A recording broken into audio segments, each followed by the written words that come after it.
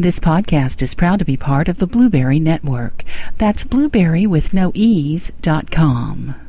Hey, this is John Lee Dumas of Entrepreneur on Fire, and you're listening to Transpersonal Radio with Angela Lynn Gibson. Remember, your thoughts upload your reality. Think wisely and always prepare to ignite.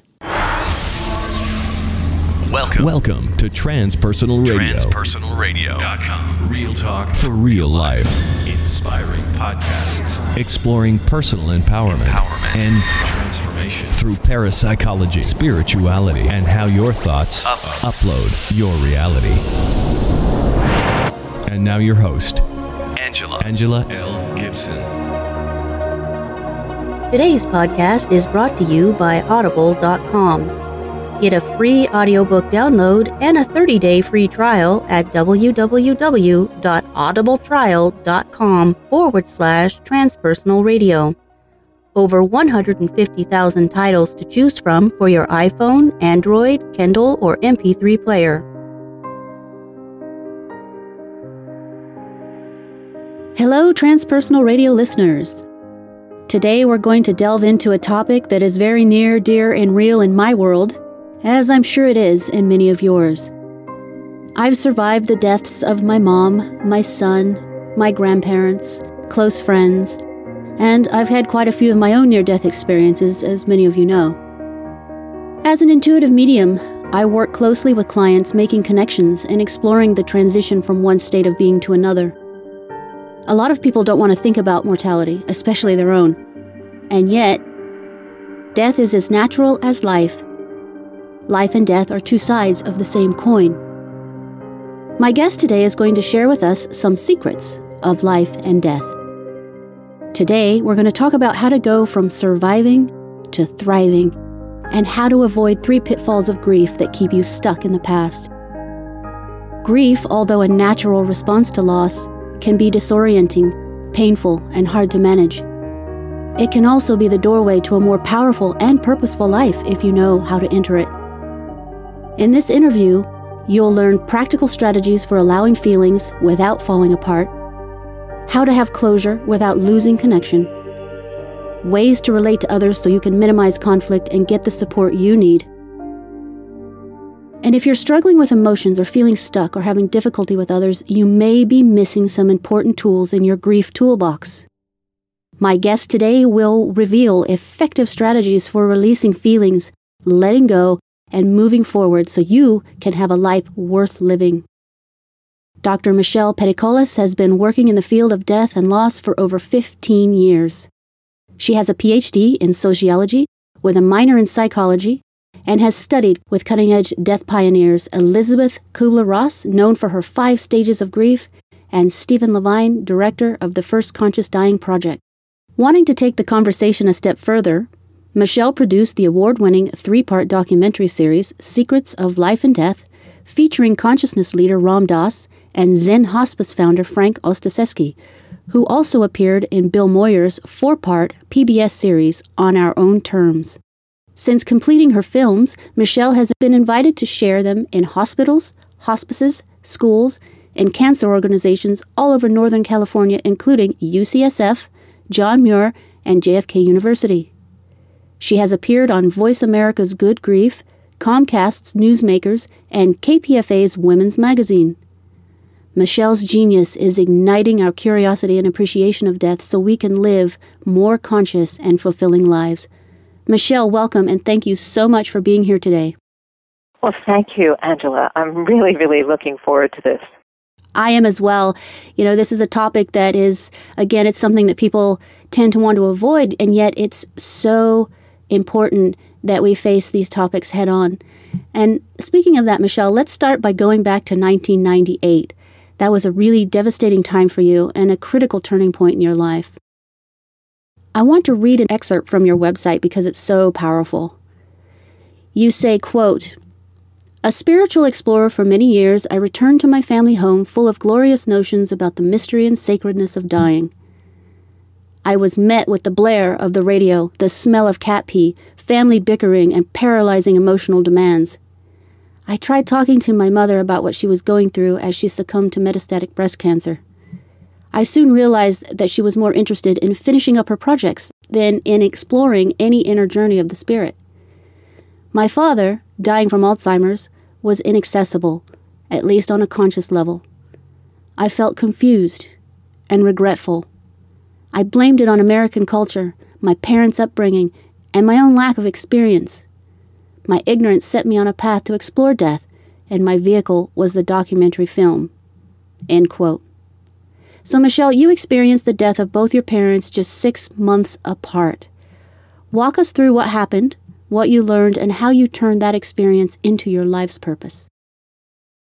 Okay, so I had just moved to California from New Jersey, maybe about 6 or 7 months before my father died. And I went back to be home for Christmas and ended up staying longer than I had originally planned because my father developed pneumonia, and it was clear that he was going to be dying because my mother had decided that she was not going to let them give him antibiotics. Mm. He had a, do not use, heroic methods to keep me alive. Mm-hmm. Although it wasn't clear exactly what he meant by that, but she felt, that this was within his wishes. But it was really hard for her because the nursing home kept on calling her every time there was a change in the nurses' station, because they were concerned about making sure that he got the care he needed, and they wanted to make sure that she hadn't changed her mind. But meanwhile, she felt like every time she had to say, "No, I don't want you to give him antibiotics," that she was sentencing him to death. Mm. So it was really, really disturbing for her. Mm-hmm. Finally, a friend of hers, told her about hospice and brought hospice in. They did an assessment, determined that he had less than 6 months to live, was put on hospice. That was the end of all the phone calls. And it was amazing that back in 1998, we knew absolutely nothing about hospice. And hospice, even today, doesn't get the media attention that it deserves or that people really need. People, when they hear hospice, they think, oh, we don't call hospice in until we're actually actively dying. So for our listeners who don't really understand this process and they don't even know what hospice is, walk us through that a little bit and explain in a way that people can understand what is hospice, when do you use it, what is the purpose? There was a woman in England who developed it to make the passage of people who were dying a more friendly, loving, compassionate experience. Hmm. And when it got started in the United States, it was originally volunteers, all volunteer. And then gradually they convinced Medicare to jump on the bandwagon and pay for it. And then it got a lot bigger, and now it's gotten really big. But initially the purpose was for the focus to be on quality of life or quality of dying, and to not get involved in any heroic methods to keep people alive. And the requirement was that you would die, that your prognosis was 6 months to live or less. Although many people have actually passed that deadline and continue to be on hospice because they're continuing to decline. And then some people graduate off of hospice because they enjoy the attention so much. But that actually helps them, makes them feel better, because a lot of people, it can be a very lonely process. Sure. It's a whole team that comes in, doctor, social worker, nurses, healthcare aides. It's a fabulous support for families who are dealing with somebody who's in the last stages of their life. Okay. They have a chaplain. There's an opportunity to really explore the spiritual sides of what dying is about. So when you, back in 1998, when you were facing the dire circumstances with your parents, and you lost both of them just 6 months apart, at that moment, you didn't have the kind of background you have now. So how did you handle it? What happened? Well, I made a lot of mistakes. One of the mistakes was missing their death. Mm. So when my father was actually dying, I had been to see him a number of times before that, and I really wanted to be there when he died because I was curious. And because of my whole spiritual background, I thought it would be really, an intense experience. But I got impatient, and death does not conform to our schedules. When I got the call from my mother that she thought he was dying that day, I didn't believe her. I thought, oh, God, I can't. I just got here. I was about 2 hours away visiting my boyfriend at the time, so I didn't go back. And then later on, I got a call later on that he had actually died, and she said, do you want to come and see the body? And I said, see the body? Oh, yes. Wow. And that was, in retrospect, that was a mistake. I think it would have been good for me to have seen the body. And I missed both my father and my mother's deaths, and I never saw their bodies. So there's always that sense of them not quite being dead. Right. You didn't have that closure that so many people seek. There is something very, very closing about seeing the body without the spirit. Mm-hmm. Something that happens viscerally on the physical level than when you touch it. My brother died a number of years later, and I did get to see his body, and it was just really amazing to be there and touch him and see that he was dead and get it. So it lends credence to a lot of the funeral rituals and the different types of things that cultures engage in around the death process. Well, a lot of those cultural practices are about being open to the experience as opposed to running away from it. Exactly. And clearly I ran away. I didn't know any better, and I ran away. Sure, and that's a normal response to a lot of people, It's something that people sort of shudder at. They don't want to think about the Grim Reaper or death or ending or immortality, right? Yep, that's right. Michelle, in your film, The Heart of Grieving, you interviewed a woman who is talking about picking up the ashes of her husband who had been cremated. On the box that contained her husband's ashes were the words temporary container. That was such a profound moment in the film for me because it really drives home yet again that our physical bodies are exactly that, temporary containers. In working so closely with so many grieving people, what's one of the most profound interactions that changed your life and your viewpoint on the process of mourning? Well, interestingly enough, it was the experience of my mother's death. So there's a little story that goes along with this.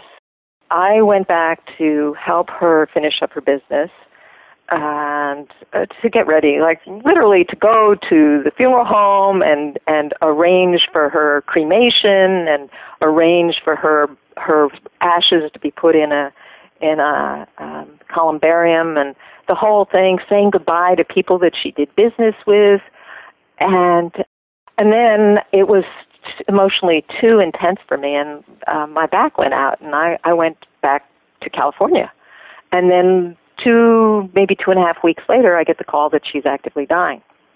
But I didn't want to go back. But there was a part of me that felt like I should go back. So I was not decisive. There was this ambivalence.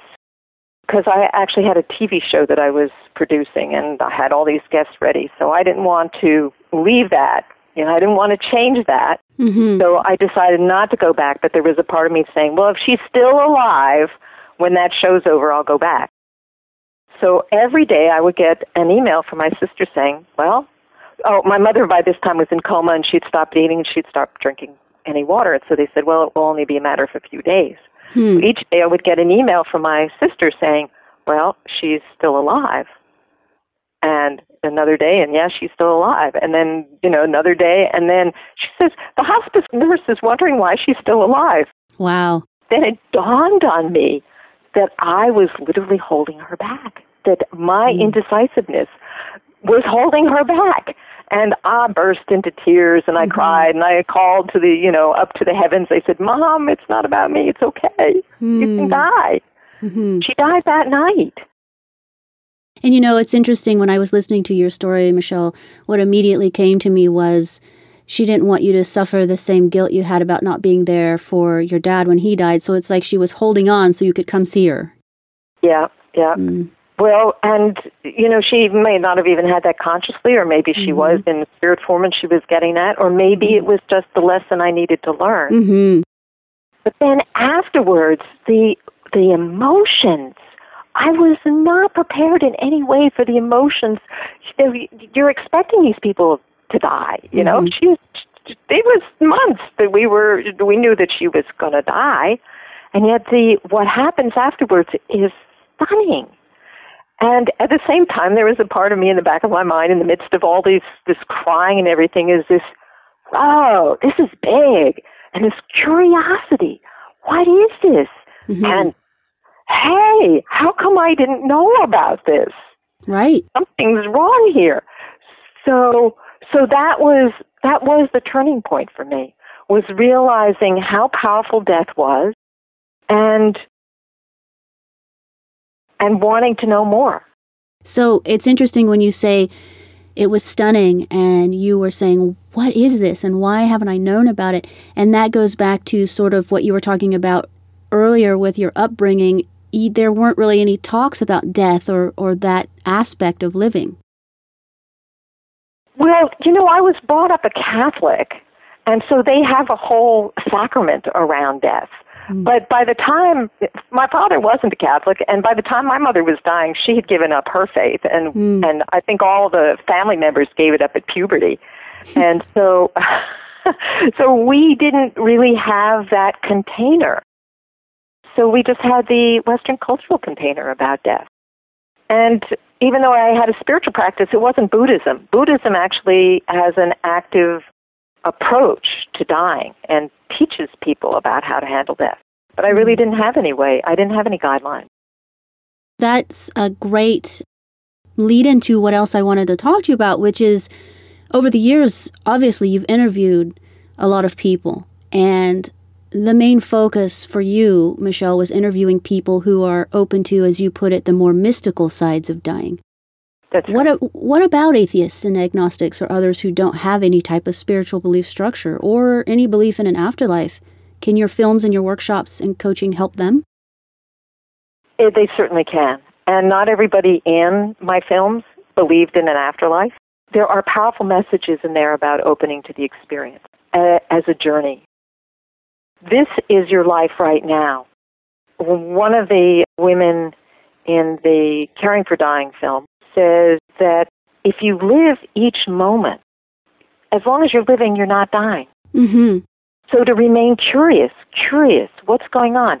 Oh, so that's how that feels. I remember a friend of mine who was dying of a really nasty cancer, and they had her on a lot of drugs because it was extremely painful. So her mind was really, really confused, because when you're on those drugs, you're like really stoned. You're really spaced out. And I remember her saying at one time, it's like, oh, that's what that's like. There was this sense of her having this overview of, oh, that's what it's like not to be able to get your mind to work properly. So everything becomes curious. Well, that's a way that you can deal with it. And the other thing I would invite people who are atheists and agnostics is to be curious about the people who do believe in an afterlife, and look at that. Because, what if there is something that exists after you die? It would be nice to, have a roadmap. Absolutely. To at least have some ideas of what it might be like. Absolutely. And I think, again, it comes back to the same premise that you underscore repeatedly, is being open to the experience. And I think the same thing goes with, if you are agnostic or atheist, is actually being open to a possibility. I want to tell you about one person that I actually accompanied through most of his last year of life. He had congestive heart failure, and he actually had a pacemaker, and he knew that he was going to die at any time. He never knew what was going to happen, and his biggest fear was that he would have a stroke. And he did not believe in an afterlife. And periodically I would sort of suggest and ask him, well, you've traveled a lot in your life. Wouldn't you like to have some sense of what the territory might be like? No. But he got interested in what it was like to be spiritual. And his rabbi told him that it was to have awe. And so we would sit out on his back porch overlooking the Bay Area, overlooking the bay, and watch the sunset. And one time he was really moving very, very slowly. And he was sitting in a chair, and for a long time we didn't even talk. And he was looking not at me, but next to me. And he said, the interesting thing about this, of not moving a lot, is I see things, I notice things that I've never noticed before because of slowing down. Like that beautiful cloisonné vase with those beautiful red flowers, and that turquoise kimono that's draped over the end of the couch. And I said, yeah, that's what it is, to stay curious, to keep on opening. What's happening now? What's happening? Beautiful. That's beautiful. Michelle, let's talk about the huge pink elephant in the room. Fear. Why do people have so much fear around death? Why are people afraid to talk about mortality? Where's the fear coming from? A lot of the fear comes from the unknown, from lack of control. Those are two big sources of fear. There are sources of fear just in the physical body. We're wired to want to control things as much as we can, because if we don't know what's going to happen, some monster may come along and eat us up. Mm-hmm. So that's actually wired into the body, is fear of the unknown. And we have a culture that literally represses or hides all information around death. And we put people in the hospitals, we put them in warehouses where we hide them away. It used to be in the past, they had a room, the parlor, which was literally for people who were dying and where to put the body after they died. And we don't do that anymore. So everything is concealed. So the more it's concealed, the more people are afraid because they don't know how to handle it. And a lot of people have moved away from their religious background, so they don't even have the guidance around that. Mm-hmm. The biggest fear comes from people who they're afraid of that annihilation, of ceasing to exist. Oh, yes. I mean, that's a really hard thing to fathom, is how is that I'm no longer going to be around anymore? Yes. The fear of loss of identity and personality. Or consciousness. Exactly. Yeah. So that's hard. That's hard to wrap your brain around. Certainly. I can understand. I have a little bit of a different viewpoint. I used to have that. I was agnostic for a short period of time, even atheist. That's a whole different story. But I can tell you, I went into the hard sciences purposely to get away from all the, quote unquote woo-woo stuff or religious or spirituality or any of that stuff. And I was hardcore in the sciences, and I have to tell you that I have had way too many experiences over my lifetime that have supported reincarnation and afterlife, and that consciousness actually does survive the demise of the physical body. It's incredible. It is. And in fact, there's a lot of data out there. A lot. It's just that the scientific community refuses to look at any of it. But there's just amazing stuff that cannot be explained any way else, but that there's consciousness that exists separate from the body. Absolutely. And you talk about being in awe and being curious and having excitement. I'm doing that right now because I am seeing an increased interest in research. IANS, the International Association of Near-Death Studies. We have IONS. We have several different groups of scientists who are looking at the survival of consciousness after death and really starting to take it seriously. And that's so exciting for me. Yes, for me as well.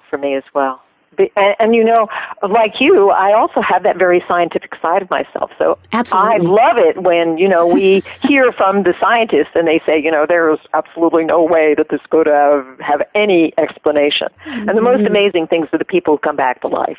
And that there is no way that they could have come back to life. It's like impossible. Absolutely. There is no scientific explanation for it, and they come back to life because, it's not time for them to die yet. Exactly. And I've had a couple of those personally, and I've known people who've gone through that. So, there's a lot to this story, a lot more than we give ourselves credit for. And so that's, I really appreciate what you're doing, Michelle, to bring a lot of this to the forefront and to stop hiding all this, really start looking at it. We know historically, rituals and ceremonies around death and stories about the afterlife have been around since ancient times. Some of the most elaborate and well-known, of course, are those of the Egyptians. And Latino culture celebrates El Dia de los Muertos, the Day of the Dead. Hindus have a sacred practice in preparing and cremating the bodies of the deceased. Tell us about the Native American folktale Old Man, Old Woman, and your film, The Origin of Death. Well, this is a Siskiyou folktale, and most Native Americans, in fact, most spiritual cultures, have some explanation for the origin of life. The tale of Old Man, Old Woman is about the origin of life, but at the same time also the origin of death. Old man and old woman kind of go back, bicker, as men and women sometimes do. And old woman says to old man, he says he wants to have the first say. She says, that's fine, as long as I have the last say. Yeah.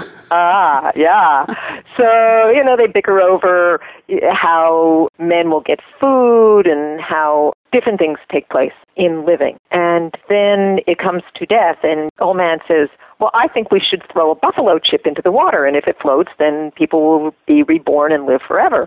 And old woman says, no, I think we should use a rock. And if the rock floats, people will live forever. If the rock sinks, well, then they'll die. And in this way, there will be, more room for new people, and that people will live their lives more consciously. But then the story continues, and old woman actually has a baby, and she loves this child very much. And then one long, cold winter, the child becomes sick and dies. And then she goes back to old man. She, mournfully and grieving, just feeling horrible. She says, I want to have another say about death. And old man says, no, you had the last say. Oh, wow. So, on a conscious or intellectual level, we know that there's a lot of goodness about the fact that we have a limited lifespan. It makes us treat our lives more carefully. That is, if we have a consciousness about it, and exactly. That's part of my job. Exactly, yes. But also that it makes room, that there's this clearing out, there's this always this change and room for other people.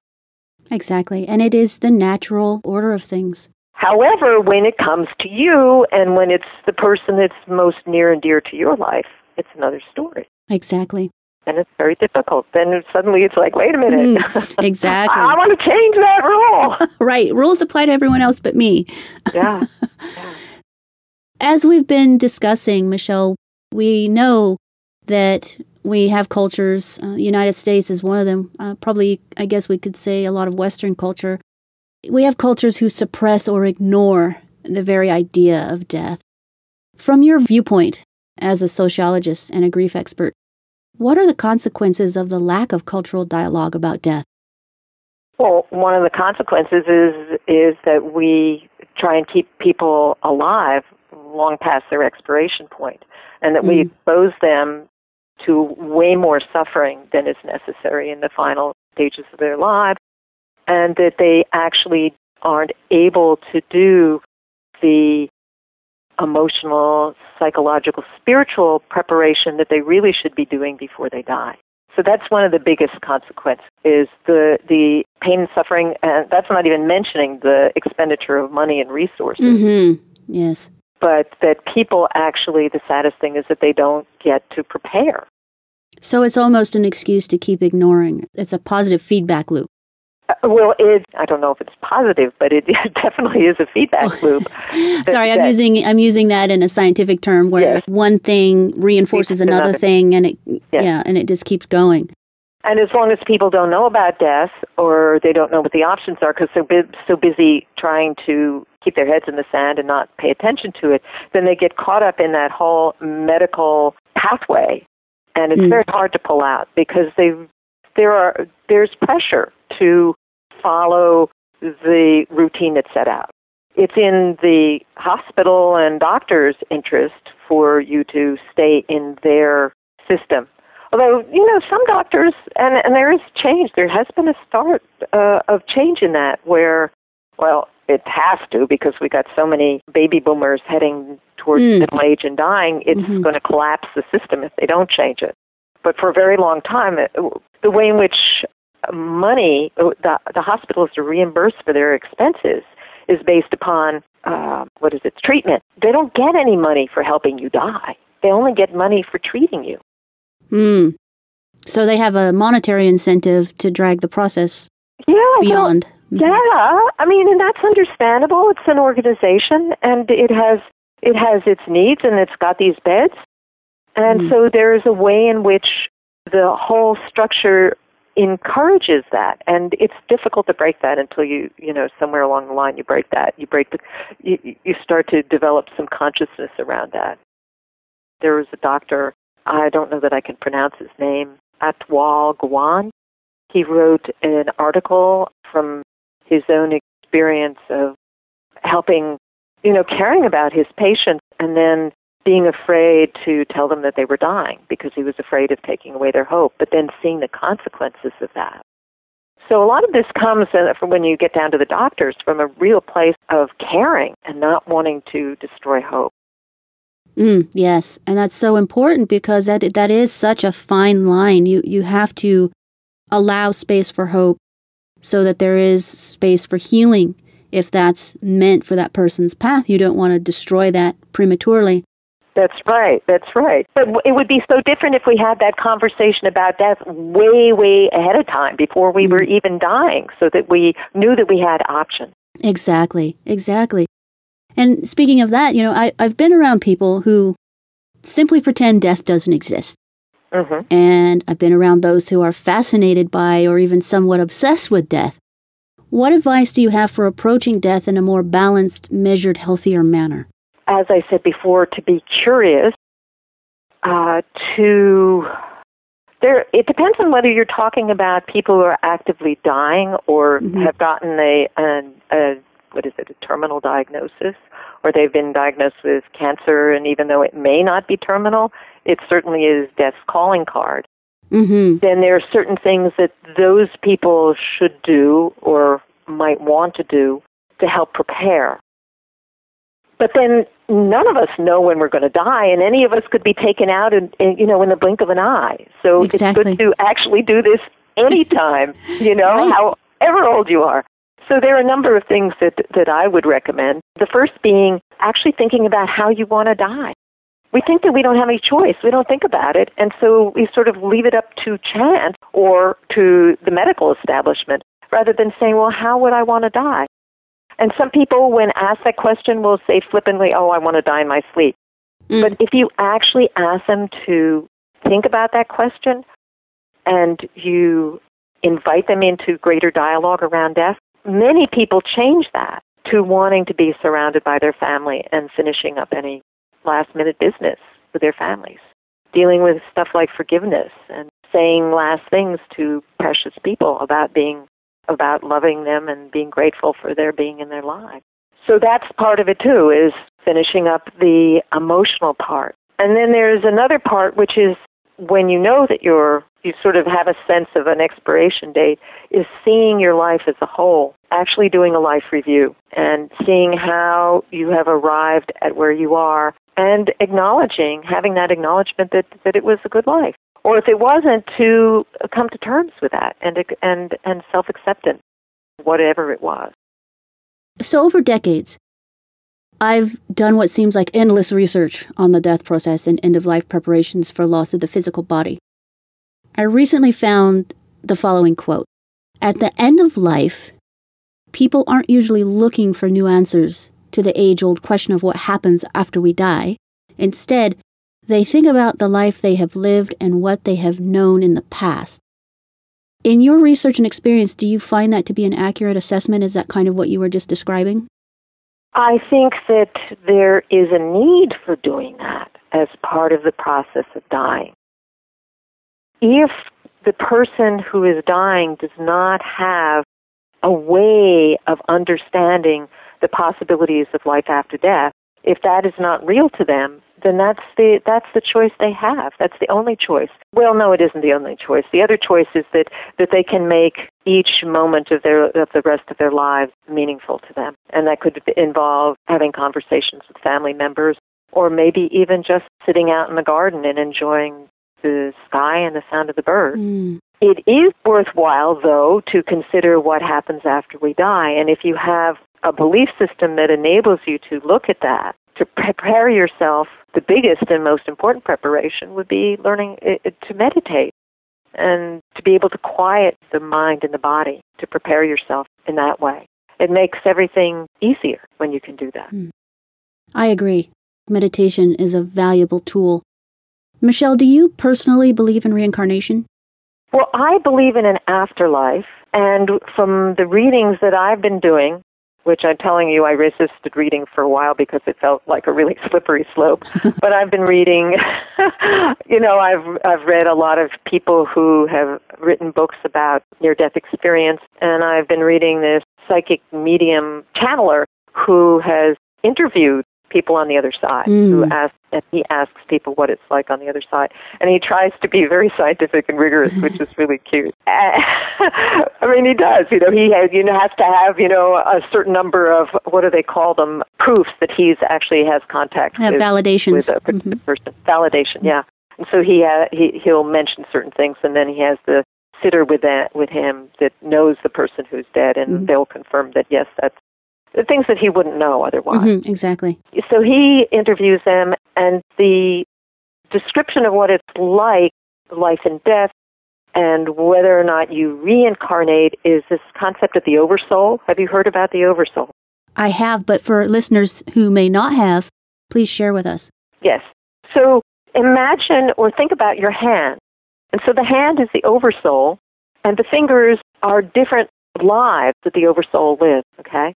And so you have this hand, but each of the fingers have their own experience, If you pinch one finger, the other fingers are not pinched, right? Exactly. So each person who goes in, who becomes embodied and lives, they're one of the fingers on that hand. And they're all interrelated. They're all part of the same oversoul. And they're connected, and they might, as I understand it on the other side, time is not linear. Multidimensional, and you could be in any time at any time. Exactly. So you're existing simultaneously, and yet you also retain your own consciousness. Now, what I also understand is that when Jeffrey's doing these interviews, he's only interviewing the people who are still communicating with people who are embodied and alive. That there may be, and there's a suggestion that there are other levels to existence after death. And that goes right into the whole concept of quantum physics and string theory and parallel multiverses. So yes, that's a whole different area that we could just go way down the rabbit hole. And that's another one of my areas that I'm just fascinated with. But I would say that based on that type of information, and not to mention several other, again, the same thing with near-death experiences you were mentioning earlier, there have been so many validations for reincarnation, for the concept or idea of reincarnation. When you say reincarnation, I guess what I'm understanding is the person dies and then is reborn. And their consciousness. Okay. Well, I guess what I'm understanding is from the near-death experiences is that the consciousness continues after you die. Yes, for the near-death, yes. The reincarnation would occur, of course, after the absolute and final physical death. For example, when I've had my near-death experiences, I come back into the same, what I call meat suit that I have already. But at some point, this particular meat suit, let's face it, it's going to expire. And so my understanding is that consciousness actually does survive that, and I, at some point, choose to either stay in spirit realm or celestial realm, or I choose to come back into another physical body. Okay. In your search for answers, in all your work in researching death, what have been some breakthrough moments for you? Well, I think one of the breakthrough moments, of course, was around my mother's death and getting me on this whole path.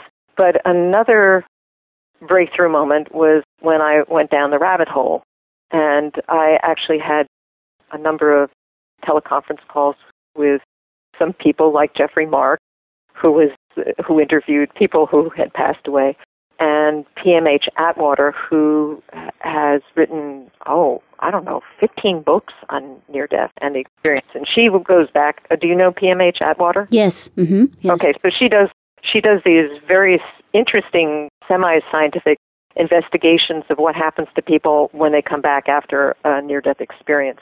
And it's actually extraordinary how they are changed by the experience. Exactly. And she says, well, we can't necessarily validate what they tell us happened when they were dead or near dead, but we can observe how they're physiologically changed afterwards. And they do. There's increase in psychic abilities, and Yes. Among children, there's major boosts in both math and artistic capacity. The children sometimes surpass their parents, and it creates a great deal of stress and conflict. Right, exactly. Yeah, so that was really compelling to me, because at that point it was like, oh, this is too weird for me. I can believe, right. My idea of what happens after we die is we all become, members of this pool of consciousness. And I didn't necessarily believe that individual consciousness continued to exist. It was more like we all become one. They dissipate and all become this mass consciousness. Exactly. And so reading PMH Atwater stuff and reading the other near-death experiences, now that certainly called that into question and opened my mind. And then when I read all the stuff about the proof, the stuff that happened that could not be explained. Do you know the story about the sneaker on the ledge? Yes, but share that, please, with our listeners who haven't heard that. Well, I'll see if I can remember the gist of the story, but there was a woman who was on an operating table for some issue, and she died. And in her death, her consciousness left her body, and she actually saw everything that was going on around in the operating room. And then she went up to the next floor and the next floor after that, I guess, and she floated out and saw that there was this sneaker on this ledge. And when she came back into consciousness, came back to her body because they actually got her to start again, she told a woman, I don't know whether it was a nurse or it may have been a nurse, and the nurse confirmed that there actually was a sneaker on that ledge, and there was absolutely no way to see it except, from inside the building, up, 2 floors up, and this woman, I guess, had never even been on that floor. So that was the sneaker. It was like, wow, how could she have known about that? Exactly. And then there was another woman who had gone through some amazing operation, and that was cutting edge. Nobody had ever done it before. I think they took all the blood out of her body, and then they put it back in. And so she was literally dead for a while, and she had a consciousness, and she saw the operation. Yes. And she was a musician.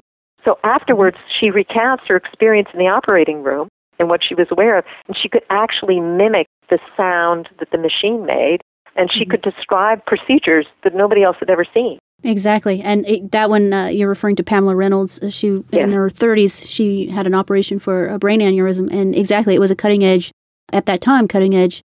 surgical technique where they did drain all the blood from her body. Her brain ceased to have any electrical activity, so in essence, she was brain dead. So that removes the often used argument, oh, well, somehow she came out of anesthesia or she could still hear. There was no consciousness in her physical body. She was actually out of her body. Right. Fascinating. Those are kind of the juicy stories. The other thing that kind of shifted my way of thinking about it, right after my parents died, I became really interested, and I started collecting stories. People would tell me these amazing stories around things that happened after somebody died, like electrical disturbances, radios going on and off. One friend, this was a friend of mine, this was not like something I read somewhere, she said after her mother died, when her mother was going into, I guess it was cardiac arrest, she insisted that her daughters call 911. So the people came and dragged her away and everything. And she died on the way to the hospital. So she died in the midst of this chaos. And so the daughters didn't do anything about it. She was taken off to the morgue, and they were in their apartment. And all this electrical disturbance happened, where the radios would come on and off, the phone would ring, all this stuff. And finally, my friend said to her sister, she says, I think we need to go and check on Mom at the morgue. So they went there, and they saw the body, and they said, Mom, it's okay, you've died, it's all right. and the electrical disturbances stopped. Yes. In my line of work, what I do with the intuitive mediumship, that kind of story, I hear that quite often. Sure. It's so amazing because when I'm doing the work I'm doing, it's not about me.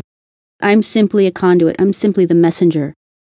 I get to experience this right along with the person I'm sitting with, and I'm in awe that this is happening, and it's validation for me as well that these events do occur. Yes, they do. Then you get these really weird stories. One of the first stories I heard was this woman, the mother of the person who was telling the story, her husband died. He actually, the day that he died, he insisted upon taking a shower and getting dressed, and then he died. And shortly after he died, the doorbell rang, and it was a florist delivering flowers to the mother. Now, they hadn't even announced his death to anybody, and it turns out that the flowers were her mother's favorite flowers, and there was no card. And when they called the florist, there was no record of who had ordered them. Wow, I just have goosebumps. Yeah, totally. It's like, whoa.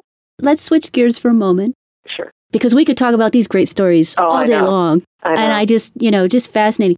But let's talk a little bit about the people left behind here in the physical plane when someone dies and they transition to wherever they transition. Let's talk a little bit about the grief process. Now, obviously, there's a lot of anger and guilt and frustration around the death process.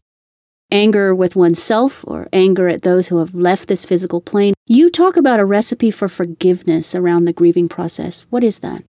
Well, it involves forgiving both yourself for any mistakes that you made, and that's really common in a lot of the grief groups that I've led. People have remorse because it's really impossible to be perfect around somebody's death. So we always have, could we have done this better? And so the first thing is to forgive yourself. The more difficult thing is to forgive the person who died, because it's difficult for us to even acknowledge that we're angry at them for leaving us. That's it. Exactly. And so what happens is that the anger gets displaced. So we find ourselves having arguments with our family members, or we argue or have conflicts with the medical personnel. We find stories about how they, botched the whole thing. I actually have a place of compassion for doctors and nurses, because I'm sure they get this a lot. Right. They're a really, really easy target for people being upset afterwards. Exactly. And, people will call up, just in the daily life of bureaucratic United States on, some innocuous thing, and the person who is grieving will just lash out at them because they have this anger and they don't have a place to put that anger. Exactly. Again, that comes full circle to being able to have conversations as a family, as friends, as a community, as a culture around this whole concept and process of death and dying. If we could get to the place where we could become more educated and understand it, we could probably mitigate a lot of these post-traumatic events that happen. Yes. And I think that there are cultures that have recipes for handling death that are much more successful around this than our culture is. The Jewish culture, they have a whole prescription for how to handle death that goes for a whole year and even beyond a year. Certain things that are supposed to be done, which set in mind for people that it takes time to absorb this change. And, so they have all these rituals and prayers and things that they follow that give them guidance, give them guideposts for handling things. And that's so important. It's so important to have that, and it's important to have support. Yes, it's very important. It's essential to have support. And grief it's not just emotions, it's actually a physiological response to loss that's literally wired into our bodies because we are embodied. We have these bodies, and they react to loss because we're social animals. And when you take away a strong social bond, it's a threat to the organism. Absolutely. And so you have these responses, this cascade of chemicals going on in your body that are a reaction. And we need ways to release the energy instead of it getting pent up in our body. That's exactly right. Death usually manifests as a sudden death of a loved one, or it can also be a long, drawn-out terminal or chronic illness where the loved one dies after many months or years. Have you noticed a difference in the grieving process in those two circumstances, or does grief follow a similar pattern regardless of whether death was sudden and unexpected or anticipated with plenty of planning room? Well, it does seem that when somebody dies suddenly, that is can be experienced as very traumatic, because you're going along in life and then it changes on a dime. Mm-hmm. Whereas if somebody is dying slowly, there's a way in which you get used to this, and you have this sense of that end coming. That doesn't change the fact that when the actual end shows up, you're like in a whole different universe after that, and that is a bit of a shock, mm-hmm. and you still have to adjust to it, because there's no way that you really can grieve ahead of time, because it's just not the same. In one of the films, there's this man who says, and I imagined what it was like when my wife wasn't going to be there anymore. And I said, oh, so this is what it's like. He said, but of course it never exactly. is. Yes. It's not like that at all. It's just, you just cannot until you're there. It's true, yeah. You just can't. It's true. And personally, I've experienced both the sudden death of my youngest son that was unexpected on some level. And I say on some level because I've always had psychic and intuitive. And there was deep down in my core a little seed that said something's not right, something is going to happen, but I ignored it. I squashed it. I didn't want to pay attention to that. Mm-hmm. So, for all intents and purposes, it was absolutely sudden and unexpected. And then I've gone through, for example, my grandmother who went through Alzheimer's and bladder cancer. It was a long, drawn-out process. And it's exactly what you said. I was just waiting for the phone call. This went on for months, years. But when the phone call actually came, there was still that drop in my stomach and feeling cold and surreal and, having the breakdown, because it's exactly what you said. You can't prepare for grief. So sometimes probably the more important variable in terms of response to the loss is the quality of the relationship. And not even just the quality, but the quantity. If you spend a lot of time with somebody, that's going to have a much major impact on you than if you hardly see them at all. The loss will be much more profound. Because everything in your daily life reminds you of that loss. Whereas, yes. I certainly grieved my parents, but I had moved to the other side of the country. I was only seeing them once in a while. So it would well up, but there were long periods when I wouldn't think about it because they weren't part of that phase of my life. So people who are really, really closely intertwined, that, work together or, they just spend a lot of time and then one of them is torn away, it really takes a while to rebuild your life without that person anymore. Mm-hmm. Absolutely. Michelle, over the years, have you noticed any changes in nurses or doctors' perceptions or cultural practices or beliefs surrounding death? Well, I think it's starting to change. I think it has to change. As I said before, because of the huge baby boomer bubble that's moving into middle age and older age. And so the medical system is going to have to respond.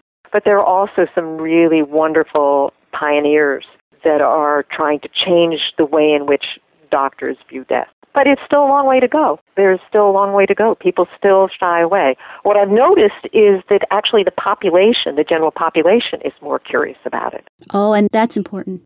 In a sense, they're going to be the wedge or the push that's going to make the institutions change. We have these things like death cafes where people get together and talk about death, or there's another initiative called Death with Dinner where people talk about death there. So there's an impulse, there's an energy towards that. And then, as I said, the fact that we're the aging population, hospice, and there are a number of healthcare initiatives for getting people to talk about end-of-life wishes. So that's starting to put it on people's tables, bring it out of the closet. So there's a lot of that going on. What insight and information would you like to share with those who are terminally ill and nearing the end of their lives? Be curious. Be open. continue to live every moment, develop a capacity for awe. If you are in pain, it's okay to get pain relief, because if the pain is too great, you're not going to be present anyway. So it's all right. And it's really important to talk to the people that you care about and say goodbye and forgive those that need to be forgiven and be forgiven. And then, of course, the most important thing, I think, is right now, before you're in that place, learn how to meditate. It'll help a lot. Yes. What advice and guidance do you give for caregivers of those who are terminally ill? Well, I have a number of things I can tell them. One is to be curious and to treat it as an adventure. 2, to take care of yourself, because if you don't take care of yourself, you won't be able to be present and give to the other person. And 3, you can't change anything. You're not that powerful. You can be present with them. And that's the biggest gift you can give. It's not all the running around. It's not all the taking care of the details. It's actually being present and spending quality time with the person who's dying. It's one of the biggest regrets that I have gotten in my grief groups from people who have lost dear ones, is that they were so caught up in all the medical and appointments that they didn't spend quality time with the person. That's powerful. What words of wisdom do you have for each of us as mortal human beings? What words of wisdom do I have for each of us? It's only a ride. I have a yoga teacher who said, we are spiritual beings having a human adventure. Yeah, exactly. What practical strategies can you share with our listeners for allowing feelings that emerge around caregiving and dying without falling apart? Well, here is where that meditation practice comes in handy. It's opening to the feelings rather than shutting down or shutting them off, but in a way that acknowledges that you have this energy that needs to be released. So there are a number of things that you can actually do that help you release that. Sometimes it's just simply breathing and breathing around, noticing where the grief or the pain, because there is pain around grief. There's a physical feeling of pain. Go to the pain, breathe around the pain. Something that really helps a lot is making sound, singing, vibrating the area, and that helps release. If there are feelings of anger, tear up a phone book. Go out and chop wood. Release the energy. If you don't release the energy, it can actually make you sick because it gets stuck in the body. Yes, that's exactly right. How can we have closure without losing connection and valuable relationships? How can we have closure? I think that part of the process of closure is acknowledging the good times and letting go and forgiving the bad. So there's this process of forgiveness where you acknowledge or you recognize your regrets and your resentments. Regrets are the things you didn't do. The resentments are the things that you feel the other person didn't do. And then when you are finished with all that, all the regrets and resentments, then you go to the appreciations and the acknowledgments. The appreciations are acknowledging all the things that you really love about the other person. And then the acknowledgement is the things that you did that you brought to the relationship, and that kind of creates closure. But then there's another thing. You can do a ritual around the loss in which you do something very acknowledging of the person that you lost that also requires you to do something a little scary or a little bold. There's some really great examples of this in my film, The Heart of Grieving. The woman who had the temporary container, she finds out that when her husband dies, that the place where he's going to be cremated is near Muir Beach. This is a beach in California. And Muir Beach was a place that her husband liked to go to when he was having difficult times. And he would sit there and he would look at the ocean. Then he would go in and he would swim in the ocean. And he would always try and get her to go into the ocean. But she didn't ever want to go into the ocean because it's the Pacific Ocean. It's cold. It's freezing. So when she realized that the cremation was going to be at this crematorium near Muir Beach, she made a commitment that she would go into the water. So she tells this great story about arriving. It's 4 o'clock in the afternoon. The fog is coming in. It's blustery. There's no sunlight anymore. Most of the people have left the beach already. And she's there with a few friends, and one of them says, the intention's enough. You don't really have to go in. But then she remembered all the stuff that her husband went through. She pulled off her clothes and she jumped into the water. And she said it was amazing because it was like she was surrounded by her husband and the universe. So doing something bold and powerful like that is also another way to get closure. You create this whole process that you go through.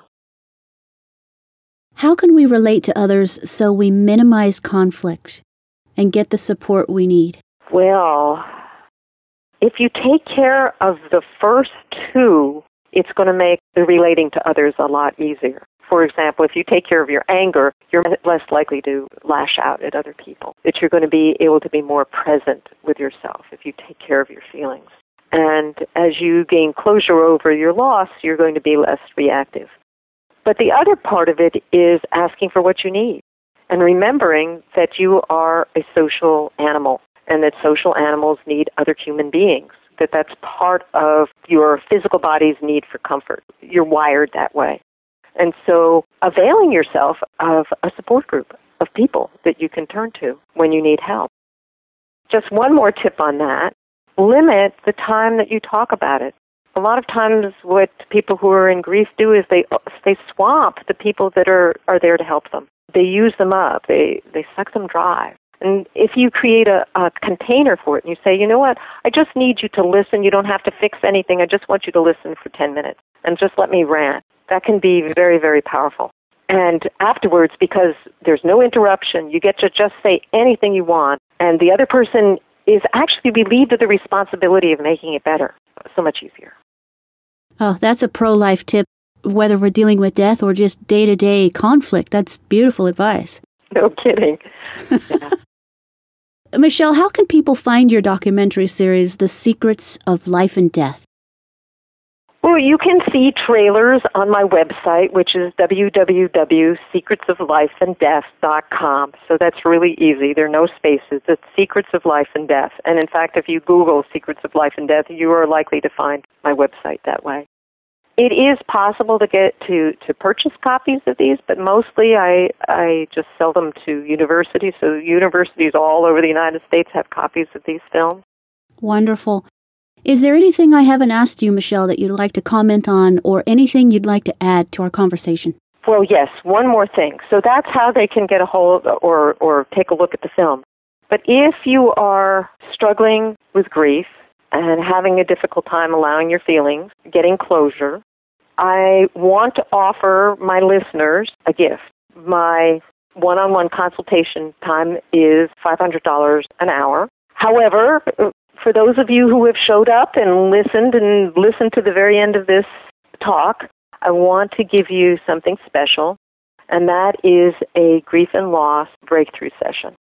This is an hour-long telephone session in which I will help you to get in touch with how you want your life after loss and also the obstacles, the things that are standing in your way. One of the things that I didn't talk about too much in our conversation is how grief or loss can be a doorway to transforming your life. And there are many, many stories about this, of how people have totally changed from a significant loss. And indeed, of course, my own life was that way. After my parents died, I went on to make 3 documentary films, and I got involved in doing presentations all over the Bay Area, teaching people, professionals, and getting involved in helping people who are struggling with grief and loss. Outstanding. Yeah. So how can they do that? Yes, exactly. How can they do that? You can just send me an email, and I will send you a link to my scheduler. My email address is MP for Michelle Patacolis at secretsoflifeanddeath.com. Excellent. Perfect. Transpersonal Radio listeners, if you want to take advantage of this free gift, it's a beautiful gift and well worth an hour of your time to talk to Michelle. She's an expert in grief and the process of how to rebuild your life. So not just surviving after the loss of a loved one, but how to thrive and how to avoid pitfalls of grief so that you can move forward and live your life with abundance. Go ahead and send Michelle an email at mp@secretsoflifeanddeath.com. secretsoflifeanddeath.com, and she will provide you with a link to schedule a time to speak with her.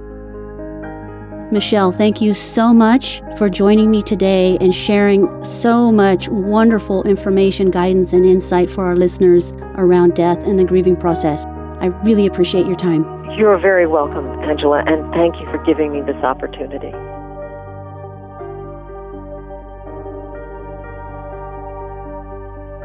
Hey, I want to give a shout out to Steve Schoen, an accomplished professional voice actor and audio producer who created my new intro and outro for Transpersonal Radio. Steve is based out of the Sacramento, California area. If you'd like to hire Steve for voiceover work, you can find him at soundsofmyvoice.com. That's sounds with an S, soundsofmyvoice.com. Steve is also an event entertainer and wedding DJ. If you want to liven up your event with a truly talented and fun personality, check out sacramentoweddingdj.com. You can also find Steve on Facebook. Just go to facebook.com/steve.schoen. That's SCHON. Thanks, Steve.